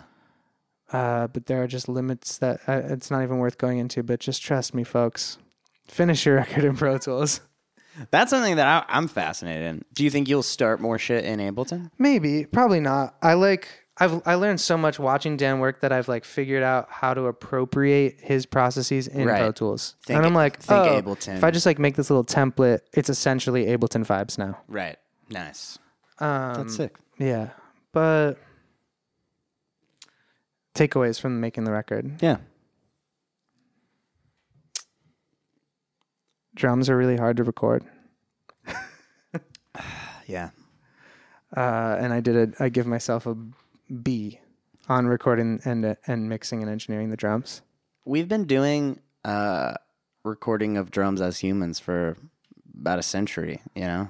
Yeah. It's still so hard and mysterious to me. It's crazy. Also, did you know Tomorrow Never Knows by the Beatles? Yeah. Is the first close mic'd drum song ever? Isn't that wild? Before that, they were like, I don't know, maybe this mic should go 12 feet away from the drums? There were rules at EMI. That's right. I read that story in the Jeff Emmerich book. Yes. And he was like fucking 21 or something. Maybe even younger. He might have been like 18 or some shit and was like, I'm going to freaking break all the rules. It's Beatles invented close miking drums and music videos. There was no such thing as a music video before the Beatles. That's so wild. Yeah, that blows my mind. But on a more kind of zoomed out note, something I think about that I took to this and I want to just lean into more is something that someone has said on your podcast. I think it's Bella Porter, who I don't know if I've actually ever met. Really? But I remember listening to that episode years ago. Yeah. And you asked her about songwriting. Yeah. And she's so fucking good, dude. She was saying something along the lines of, I just remind myself that I could literally make anything. Do you remember her saying that? I don't. She was like, one thing if I'm ever stuck, I just remember like, oh yeah, I can make anything I want. Yeah. You could just make anything. Right. I'm free. I could just. And whenever you're stuck, it's just such a beautiful thing to be able to tell yourself. Wow. Where it's like, oh yeah, I could literally just say, poo poo poo poo pizza whoopity scoop, whatever. You can do it. By the way, I love that track on your record. It's poo poo pee poo poo poo pizza. It's only on Bandcamp, but yeah, you can do it. You can say that's right. That's and I tried that as much as I could, and I want to just lean in more to that in all my creative endeavors. Like just truly, like you can do anything. Yeah. Fuck it. Right. Yeah. Man, you still talk to Randy Newman? Dude, this is something I have very few regrets, but I don't.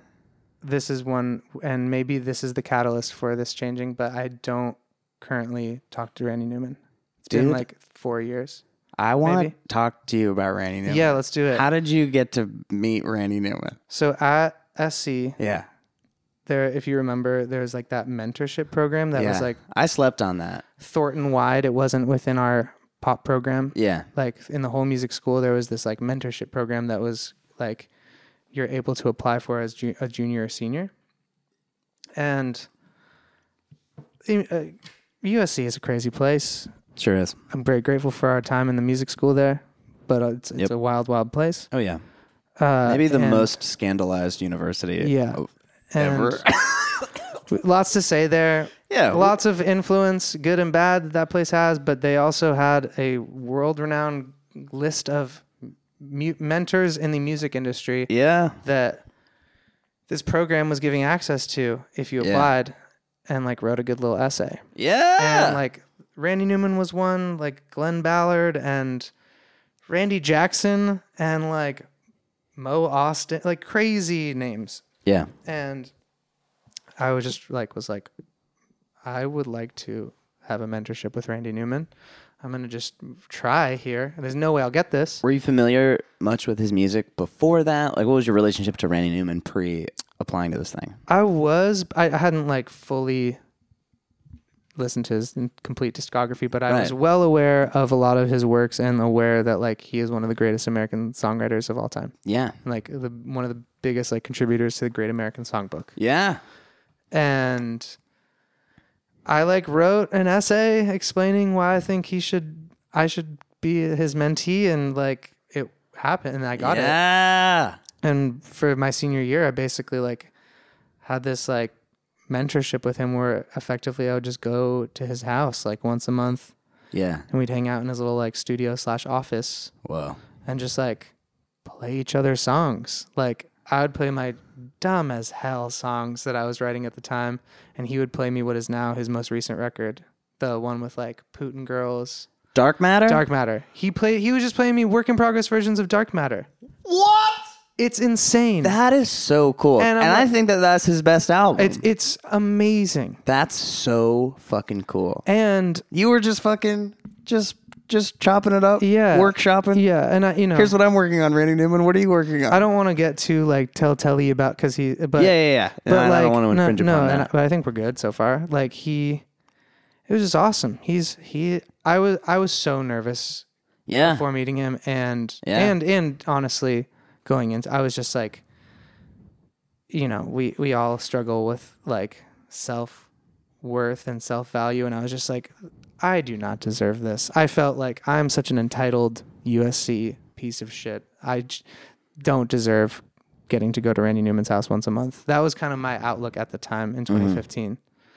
But I would go, and it was amazing. And Yeah. every time I would show up, immediately he would disarm me of those feelings, and he was just like the sweetest man. Oh. Do you remember what you talked about the first time that you met him? I just remember telling him what influenced me and like what I wanted to be doing, Yeah. and him like hearing me and be like, "You're totally on the right path. Like you deserve to have a career in music. Like you're very good. You should keep doing this." Whoa! It was like so nice, and he Fuck, that rules. so unreal that he Yeah. wanted at this stage in his life and wanted to give him like his time and like efforts and energy to like helping younger people who aren't doing exactly what he's doing, and like just also one cool thing that I will take credit for is I was really getting into Blake Mills at the time, Yeah. and who's like super Ry Cooder inspired. I don't know if you know who Ry Cooder is. Like, I've heard the name, but I'm not super familiar with his like work. influential guitar player who like played Yeah. was a huge part of Randy's music, like as a guitar player. Oh, word. Big studio musician. Okay. Like Blake, his main guitar is like a Cooder caster, like Ry Cooder's version take on Telecaster. Telecaster and Stratocaster. And I was like, hey Randy, like I'm kind of obsessed with this guy Blake Mills. This record just came out. Like, and let's listen to it. Yeah. And he was like blown away. And then he's like, hey, I met that guy Blake Mills, and like a few weeks later they were just at a thing and they met each other. Yeah. And then Blake was a producer on Dark Matter. What? Isn't that crazy? So I'm sure they would have met anyway, and I'm sure it would have happened anyway, but I like technically introduced him to the music of Blake Mills. Whoa. The last awesome Randy Newman story I would like That's to share so sick. is we were just talking about records that were inspiring, Yeah. and Fuck, dude, that's it's so crazy. Cool. I didn't know it's that. crazy. That's so tight. This is dude. tighter. This story is tighter. Dude, I'm excited. And you know how post Spotify, like everyone's iTunes was essentially just like a few records Yeah. or just like bounces Right. of things they're working on. Yes. So like I would like bring files to listen to on his like computer, and Yeah. they double click and they'd open in iTunes. Yeah. And like the only record he had in his iTunes library was Yeezus by Kanye West. One of my favorite records ever made. Yeah. And which is just like not something you would expect like Randy Newman to be like. No. And I was like, holy shit, like are you a fan of Yeezus? Because it had come out like a year and a half prior. Yeah. And he's like, I love this record so much. Whoa. Kanye is such a genius writer. He has such a sense of humor. Like people don't understand this record, but it's brilliant. And I was like, yes, dude, like you get it. And it was just so cool to me that like Randy, like a member of the Vanguard in his time, but effectively an older man who could totally be a curmudgeon and like not open to new music. Like a lot of his peers are curmudgeon. Totally. You know? Like that was one of the most abrasive records that come out in the 2010s. Yeah. Like might be one of the most shocking and like that it was like kind of like Dylan going electric vibes. Like people either loved it or hated it. Right. And like it's just so sick that he got that record to me. Yeah. Like I was just like he is a real one. That's so sick. And anyway, in the years that have followed, I like have been too afraid to reach out because he is such a legend. And for so long I wasn't writing songs and I was like, I don't have anything to show him or other than tell him like I'm playing guitar with these pop singers and that's cool. But like, what should we do? Yeah. But maybe I should send him this record. Dude. I can't advise you on this. Not that you asked for my advice at all. I was about to say you should, and then I was like, what the fuck do I know? I've never been in that situation. A comparable situation. Dude, when I was hanging out with Randy Newman. Dude, I love Randy Newman. I had I just like listened to a shit ton of Randy Newman this year. I've been doing like deep dives on discographies. Which is so cool and that you've been doing that. It's like, I don't know why I feel compelled to do it this way, but I really like getting a portrait of like somebody's entire like body of work. Yes. Especially somebody like Randy Newman that's like been around and like made most of the stuff that he will make. Yes. And he's somebody that has like there are so many highlights for me in Randy Newman's shit like late in his career. Yes. And that is so fucking rad to just be like, because normally it's like make dope shit and then worse shit forever. Yeah. Like artists did cool things in 20s and then got married and life happened and less like inspiration inspired, is but more gone. expensive sounding songs or whatever. And it's such a, I mean, there are reasons for that stereotype for sure. Yeah. A lot of my favorite artists, that is the case. Yeah. But it's just such a beautiful thing when an artist makes such a poignant piece of work. Yeah. That Dark Matter record. The latest Bob Dylan album. I have not heard the latest Bob Dylan album. Also, his 2001 album, Love and Theft, Bob Dylan's album, it's unreal. Yeah. Or like, do you ever listen to the Alison Krauss and Robert Plant record? No. Like that shit's fucking. I'm. Yeah. Okay. Also, the Bruce Springsteen, The Rising. Yeah. He's just kind of later in their career albums, like such an inspiring thing that like you can continue to grow and make great art. Yes. And it's like, especially in the like landscape of the music industry right now, it's such a like if you aren't making your seminal works by age 22, who the fuck are you? Like that is kind of the energy. Yeah. Even though we know it's bogus, but it's just like I haven't heard the word bogus in a while. Bogus, poo-poo. Put a mic up. These words come out. Gonky dink. But yeah, it's super inspiring. Yeah. Did he say anything about like songwriting when he was giving you feedback? Like just any memorable pieces of feedback? He said so much stuff. I'm trying to remember. There were things where I would show him songs of mine. It was really kind of workshoppy where I'd pull up like the lyrics and he'd be like, you know, I think this could be more descriptive. I think if you're going to go, I'm painting an image right in this verse. Yeah. Like I think you could.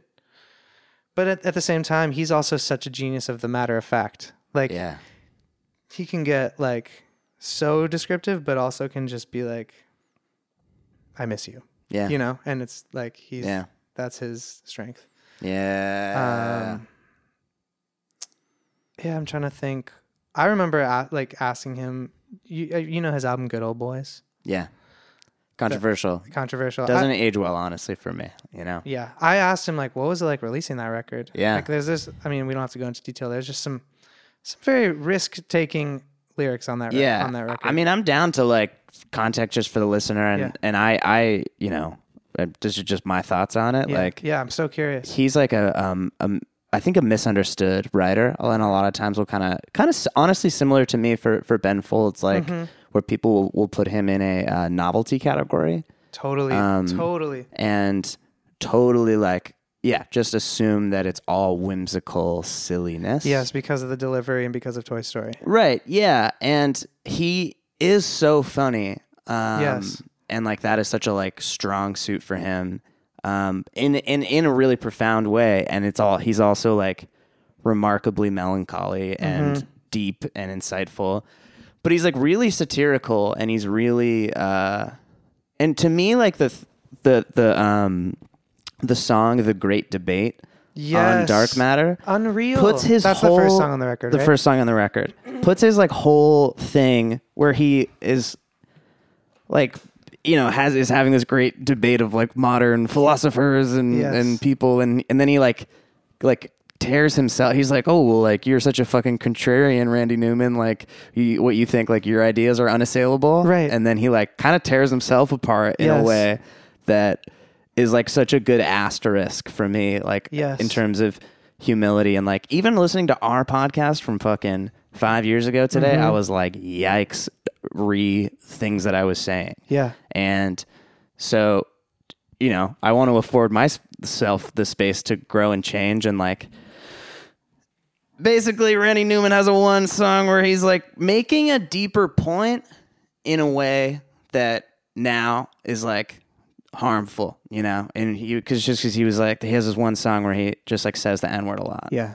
And the point he was making to me at the time, like, was, hey, in northern white America, a lot of times you judge white Southerners as the racists of America, but really you should look at your own communities because, like, you know, basically like let he who is without sin, but or not even just being like pointing out coastal elitism, white hypocrisy. Yeah, and that is a and valid also point. just pointing out the racism of the South. Yes, but more poignantly, what the form. Yeah, totally. Yeah. But I mean, he writes a lot about race in a lot of his thing, Big time. And some of it, like, you know, is like, okay, yeah, I could see how that would be progressive in the 60s, like, but it, you know, the language doesn't age good at all. Totally. It's like taking the like his song Short People. Yeah. Which is so amazing. Unreal. To me. Yeah. Just like, I think it's taking the logic and the comedic timing and like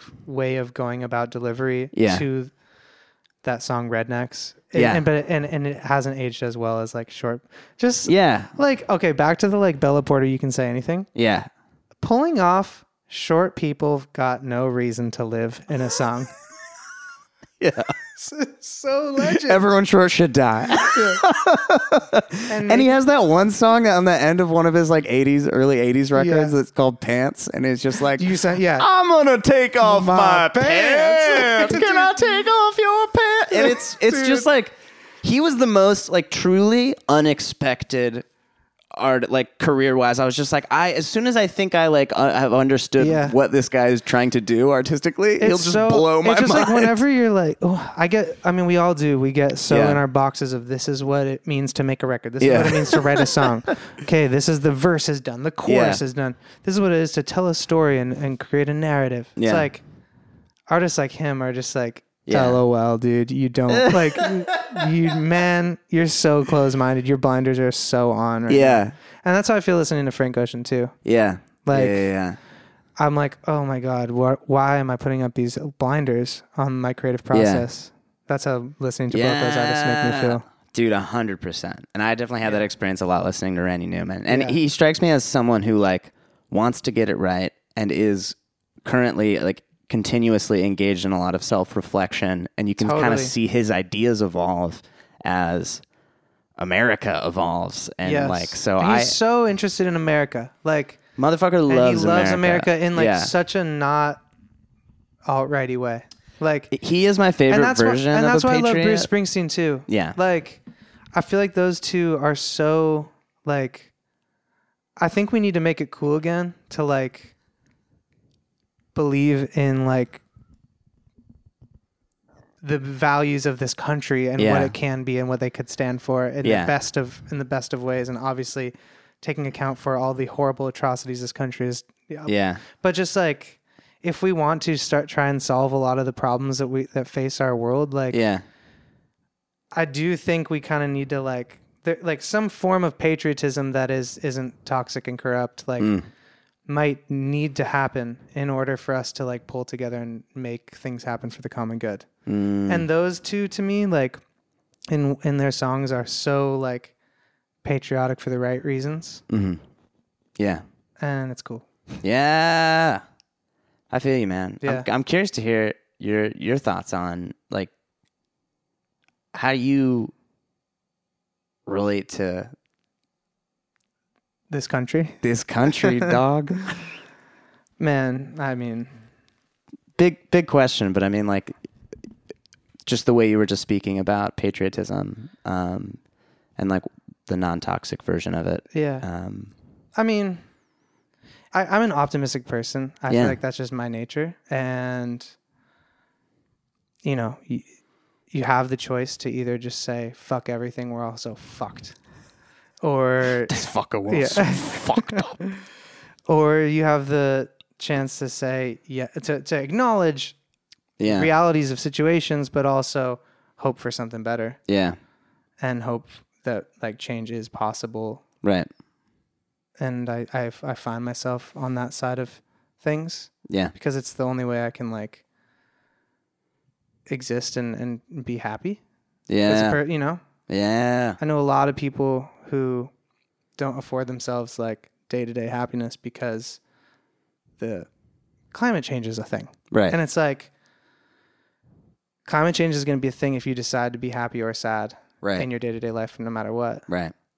And we might be better equipped to try and fight giant things like climate change or whatever, AI, whatever, if we're coming from a place of belief that we can maybe solve some problems as opposed to we're all fucked. And just... Yeah. I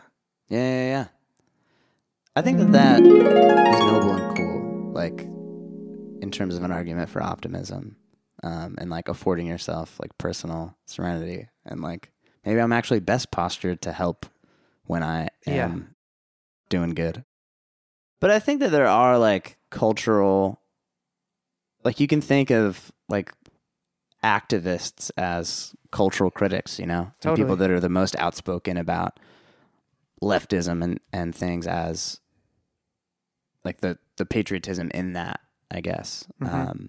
One thing I was struck about with Randy Newman and, like, honestly, like, with like, my dad and just people, and I'm one thing I'm just wrestling with personally right now is, like, when I ask that question of myself, I really don't feel patriotic. Yeah. Well, I mean, mostly I'm ashamed to be an American. Yeah.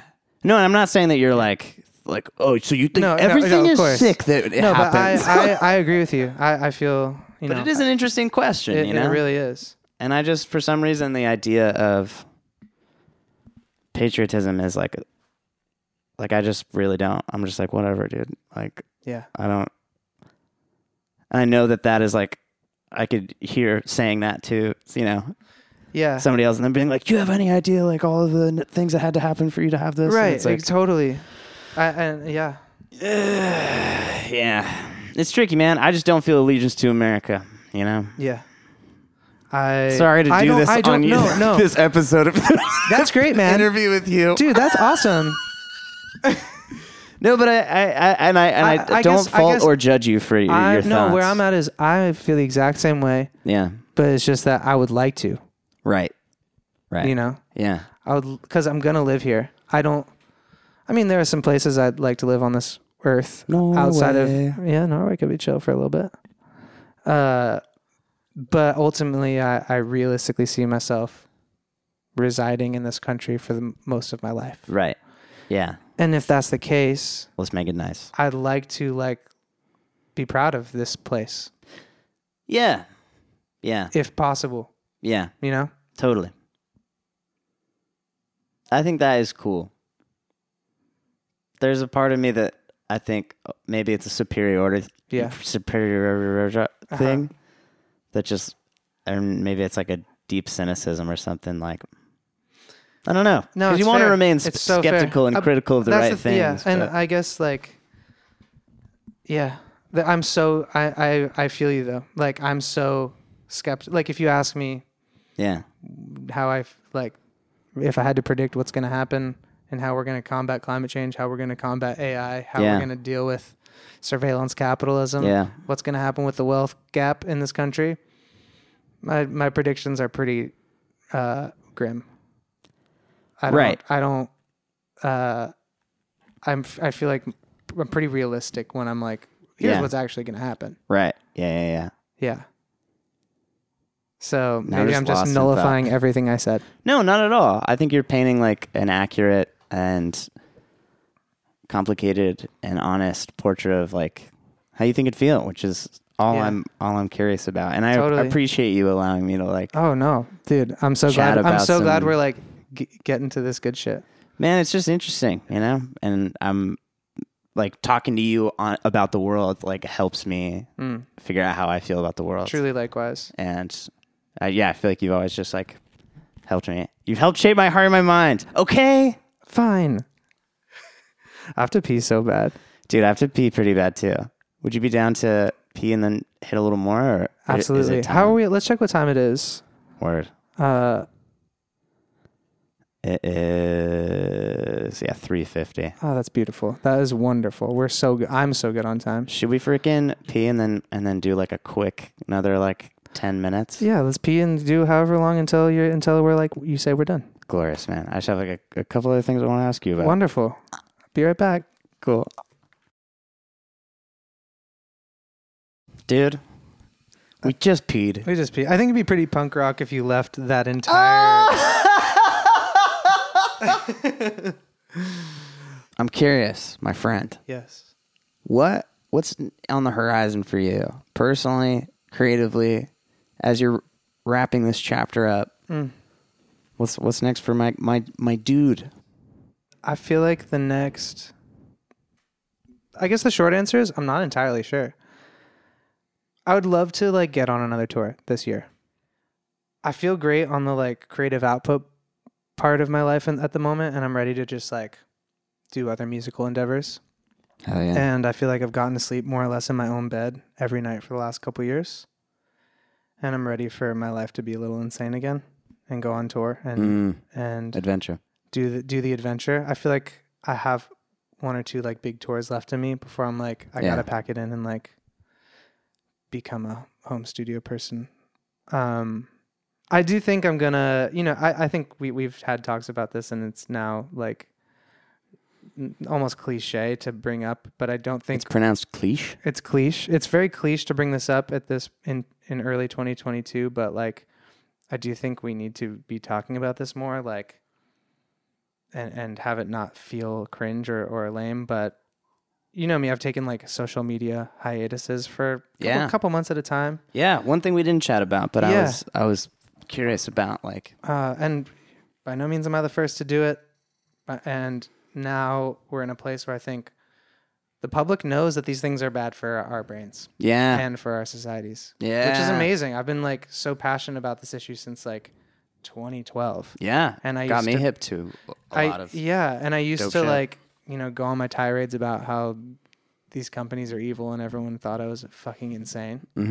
And now it's like literally public knowledge, and it's a beautiful thing. Totally. But not that I'm Justin Bieber, but putting my music out has forced me to like exist online in some capacity, and it's very hard to just like delete while I'm in this phase of just putting my music out and like wanting to like put myself out there to be heard. Right. But I'm very excited to like put this record out, play the show, and then just log off for like an extended period of time. Yeah. And see what we've remind myself of what we've all been robbing ourselves of. Yeah. So that's part of the Fuck yeah. It's a bit like, think about, have you ever taken like a proper sabbatical from social media? No, and I've tried and failed, and Yeah. I think it would be very healthy. And I like want to just in general be more intentional about like what I want out of that. Yeah. And what I'm trying to do on there, because it's a lot of times it will bring out the worst in me, as it's designed to do. Yeah. You know, I don't think like I'm having a fucked up experience because I'm fucked up on No. there. But it's like a lot of times it will just be desperation and Yeah. inauthentic, sort of like trying to look cool. It is an insane dance that we're doing as a society every day, Yeah. on average from 2 to 4 hours a day. It's insane. It's wild. It's man. absolutely insane, and I think it should become like more normal to say and not come off as lame to be like social media is bad. Right, because it's like we're exhausted of that conversation, but it's also we don't tend to have it in like the and we're most so productive helpless. way. We're so helpless. 'Cause Yeah. it's truly it's near impossible. But I think it's only going to become more and more impossible to leave. Right, And now is kind of our last chance to maybe try or try and Word. redesign these things Yeah, before before it is truly too late. yeah, Which I think it will be very soon. yeah. And so like I think it's like we need to like hold on to any sliver of autonomy we have. yeah, And this might sound really crazy to anyone who has like, I think there are people, I know a lot of people who have very healthy relationships to social media. They have the capacity to just, check it 20 minutes a day. yeah. I do not. Most of my peers do not. Mm-mm. I become totally beholden to the endless scroll, Yeah, and it's hard for me. Yeah. So I'm excited to do another one of my yeah, multi-month yeah. peace outs. That sounds sick. Yeah. I also want to do that. Helpless is a good word that should describe the feeling of like feeling, Yeah. like And the thing is, like, I'll do it, I'll feel good, and then a month in, I'll have literally missed out on things in the analog world because I wasn't on there. And and I will feel alone. Yeah. And I will be missing out on information about my social world, Yeah. and that will suck. It's so weird because it's like, And then it'll ultimately pull me back in, and there'll be a reason I need to get back on there. it sucks that, like, I wonder what the big systemic changes would be in order to make it not a horrible thing to be on there. Yeah. It's like, and not leave it up to like individual Yeah. responsibility. Yeah, I mean, and- because that's not the answer. I think I have the. I think Dude, I know I am what the so answer is curious to what that. you think of that. I recognize I am not a professional in the tech space, and I'm a mere musician. But you I put but a I- lot of deep thought I into do. This is like being on the internet. This is the issue I'm the most passionate about. Yeah, and I admire like how well informed you are about it, because I know that you are like regularly taking in good information on this Thanks. subject. I do. I just think the ad supported model is Yeah. what has led our society astray. Yeah. In this particular industry, Mm. the surveillance capitalism, like if it was took on a Netflix model of if there were no ads, therefore they weren't optimizing for time on site, Right. and we're just optimizing for an experience that customers would want to continually pay for. Right.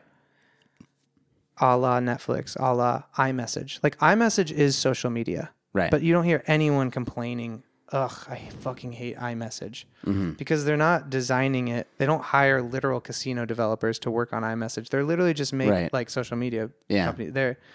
It's just a service that is designed for you to, like, everyone I think loves iMessage. I don't know anyone who's like, I hate this platform. Yeah. It's not designed to keep you on there. It's designed to be a great communication tool and be something you would buy an Apple product for. Mm-hmm. If we could optimize not for time on site, but quality of time using product, Right. I think that would solve so many issues. Yeah. And I think if the business model changed, and if instead of algorithmic timelines, we went back to like a pre-2013 model where it was truly a timeline, like chronological, here are all the things you follow, you've gotten to the bottom. This Mackin posted this right after Brian posted this. And Right. you are seeing that first because that is the timeline. Here's where you left off. Yeah. Here's time. Yeah. And if our timeline was not algorithmic and it was truly only showing you the things you've signed up to see, Right. I think it could be a great place. Yeah. Yeah. I know there's podcasts that you listen to about this subject. If people are like hearing this and want to check more. My favorite podcast about tech Yeah. and the social media space is God, what's it called? The Tristan Harris podcast. Your Undivided Attention. Yeah. That podcast is wonderful, and I think Tristan Harris is wonderful. That's where I would go. Yeah. Start at episode 1. Dude, any other just hot recs that aren't your before asking you where people can find your stuff, which I would love for people to know. Mm-hmm. But are there other things that you're just like, hey guys, check this out? I want to point people to a book that you gave me, the Jack Kornfield book. Oh, After the Ecstasy, the Laundry. there it is, right there. It's all in that. It's all in that title. What an unbelievable title for a book. So sick. After the Ecstasy, the Laundry. Boom. Thank you again for that book. It was Of beautiful. course, man. Saw it in my therapist's office, and I was like, I'd thought about just the title of it for years, and I was like, I should read this book. It's such an incredible title and such a value. Just hearing that phrase, it's like you just go, okay, after the Ecstasy, the Laundry. Yeah. Yep. You just go, yeah. Yep. I know. Yeah, dude. And motherfuckers telling you stories about dragons. Who doesn't want that? Yeah, true. There are dragons in that book too. Yeah.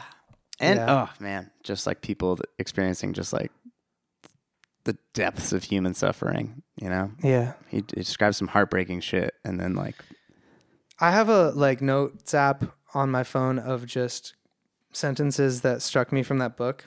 I got to do more of that type of shit. That if you read kind of out of context, it's like it sounds so foofy, but it's just profound. It's an incredible book. He's a legend. He's the GOAT, Daddy Jack, as we refer to him. We love Daddy Jack. Hell yeah. What about you? You've asked so many great questions. Anything you would recommend to your listeners that you've been effing with as of late? Are you talking to me right now? That's right. Dude, dumplings are pretty easy to make, and they're so tasty.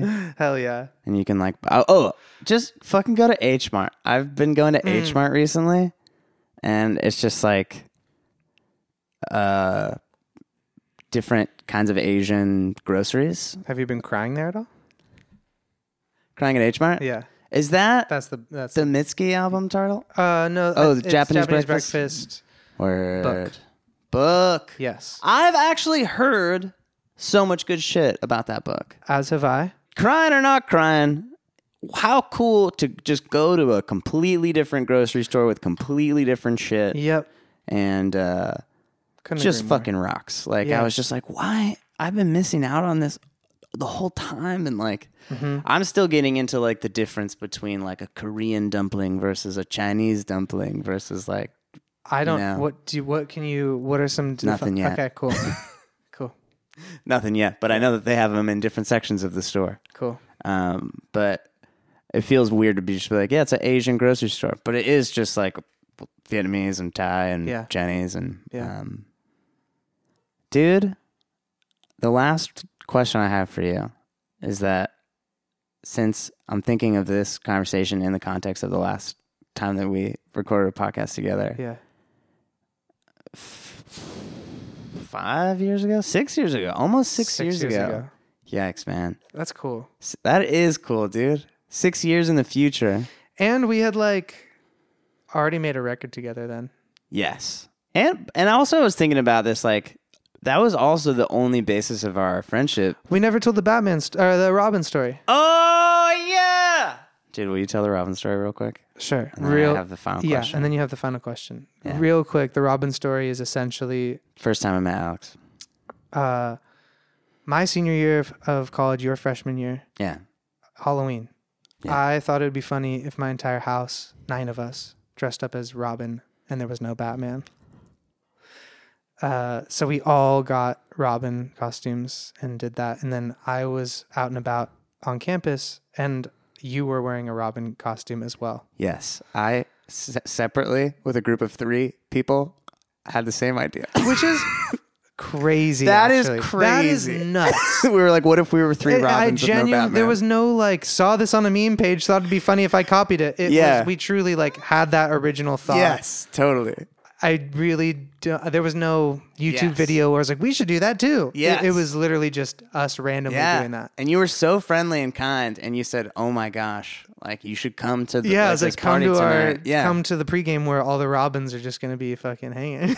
And that like level of like synchronicity, like funniness, and then also kindness, where you were just like, "Okay, come hang." I was a freshman, you know, you were a senior. That was sick, dude. God is good. God is God is good. God is real. Dude, I've really been fucking with Buddhism lately, and I also want to ascribe human gender to. Well, that'd be human sex. Human sex. Good. That's a good. Human sex to God. Yeah, human sex to God. God have male. My guy. Okay, yeah, your question. 6 years from now. Yeah. How old will you be? 34? Damn. Yep. We sit down and we'll do another podcast. We should. In 6 years. What are you hoping to look back and what would you say to yourself in 6 years but to now? Wait, what would I say to what would my 28-year-old self say to that person? No, or other one. Whoa. What do you think future Alex would offer question. you in right now? And you have to sing it. JK. I think it would be doubling down on what I'd tell my 23-year-old self, which is just like, it's all good, dude. Chill. That was mostly sung. Yeah. I think, it's all good. That's all I got right now. Fuck yeah. I wish I had something more profound, but maybe that is kind of profound. That's what I needed to hear right now as current Mac. So I appreciate you, man. Thanks for fucking doing this, man. Thanks for doing everything. Thanks for being my friend. I love you, man. Brother, I love you, man. I love you. Oh, my guy. What a nice thing to have. I'm so glad we did this. I'm so glad we waited till now to do this. Man, I really appreciate you. Thanks for making the time. And I will have you delete this in 3 weeks. Dude? Yes. And then, after that, our friendship will be over. That's right. Dude, it's been a great friendship. Yeah, here we go. Shake. Cool, man. Pleasure doing friendship with you. We will be enemies next time we record in 6 years. That's right. Love you. Bye. Bye.